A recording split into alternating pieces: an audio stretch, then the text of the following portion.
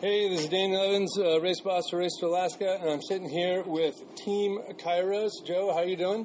Doing fine. I'm recovering. Thank you. Hey, can you describe a little bit so people have an idea when we're talking what kind of boat that you came in? Kairos is an Angus RowCruiser. That's the name that Colin Angus gave it. The main hull is a proven open water rowing boat that has a closed cabin that a single person can sleep in. And it is fitted as a little trimaran with two little amas that support it well enough that I can carry two masts with two small sails. Oh, it's an impressive package for sure. Hey, so we're going to try this thing that I've tried with other teams and have failed at pretty good, which is the 5 questions in 5 minutes. Well, let's first, hey, before we do that, just wanted to talk a minute about Team Dockrat. Jim, you had just mentioned, you were just starting to mention something because he, officially has, accepted that he is swept, and he's in Shearwater and hoping to get his outboard back.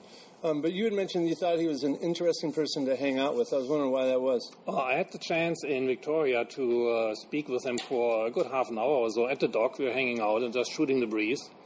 And I understand that he's planning to spend the summer and the next winter up in Alaska, up north of here, Haines or something like that. And he's a colorful character who is living what he wants to do. Yeah. And if you see him, you understand. The boat is what he needs as a minimum for that. He's cutting his own path, no question. Yeah, that's great. That's a great way to put it. Yeah, in the conversations I've had with him, I've really enjoyed his color. Like you say, he's a colorful fellow, yeah.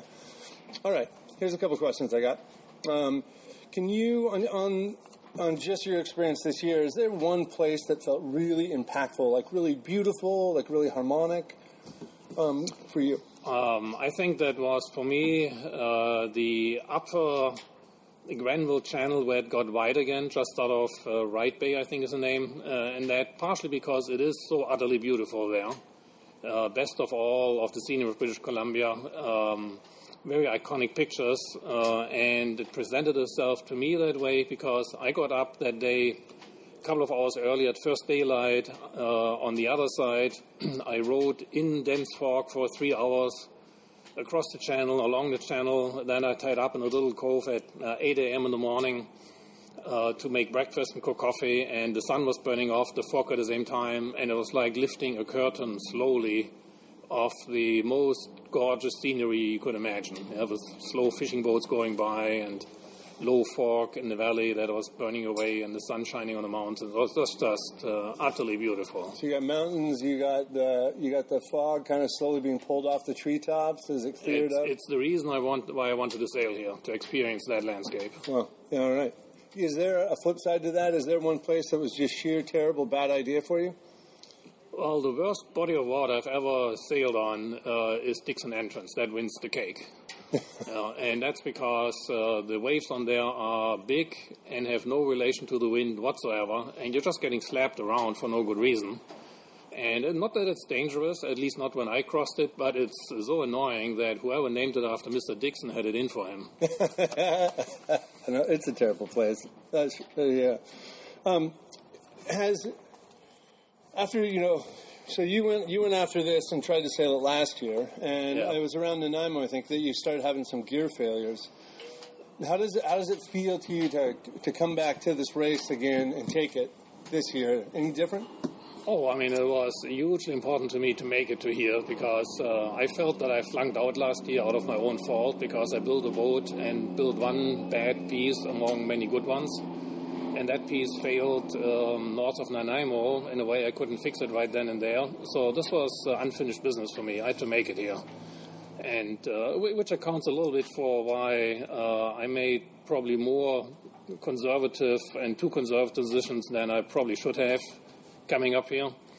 Conservative? I lost a couple of days by, for example, not sailing hard enough Johnson Strait. I could have tackled that a little bit harder. Yeah. But I just didn't want to conk out again. I had to make it here. Yeah. So, speaking of trying to make it here, there's one more team that's out there. Yeah.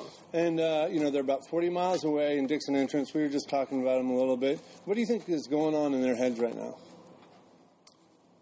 Oh, man. I wish I knew them a little bit better. They must be definitely characters of their own mind, because you can see from their trail that they, again, are cutting their own path. Yeah, they went off the conventional route. They sailed over the Haida Gwaii. I saw them briefly at the dock in Bella Bella. When I pulled out, they were just pulling in, and we waved to each other. No question they're hating the body of water they're on right now out there. And I think, they're sailing in catamaran, and I think multi-hulls are worse in these wave conditions than monohulls, because you have two hulls that are getting slapped around as opposed to one. I'm sure they're looking forward to completing the task and to making it over here. And I wish them good weather for the last couple of miles here. My guess is you adequately describe what's on their mind right now. Yeah, I think that's probably the case as well. Hey, and so just to finish up, I'd like to ask you one last thing, sure. Which is, can you describe? So we talked a lot about, when racers get here, we call it welcome to done, right? You're finished with this great challenge, but can you describe what you're doing after this interview? I'm actually back hustling right now, because I found out that the next ferry for me to get out of here is tomorrow at 12:30 to Prince Rupert. And that means I have to get myself into gear here to make a makeshift dolly to somehow get my boat disassembled and on the ferry by tomorrow noon. So, because the other ferry, alternative to Bellingham, is broken down and doesn't go for 10 days. So if I don't make it by tomorrow, then I'm stuck here for 10 days. So I'm back to hustling high-octane operations right now, as opposed to winding down. And then what happens when you get to Prince Rupert? I will try to leave the boat on the docks there somewhere and make myself my way back to Port Townsend in the shortest possible way, get into my car and truck and trailer there, drive it up to Prince Rupert, load the boat properly into its trailer, and then drive back to Connecticut. On the shortest way. Yes, my friend, your journey is just beginning. That's an impressive sacrifice for coming out west to racing with us. It was a pleasure. It was the adventure of a lifetime, for sure. Well, thanks, Joe, for talking with us. Team Kairos, y'all, and safe travels. Okay, thanks, everybody. Good luck. Come here and do this.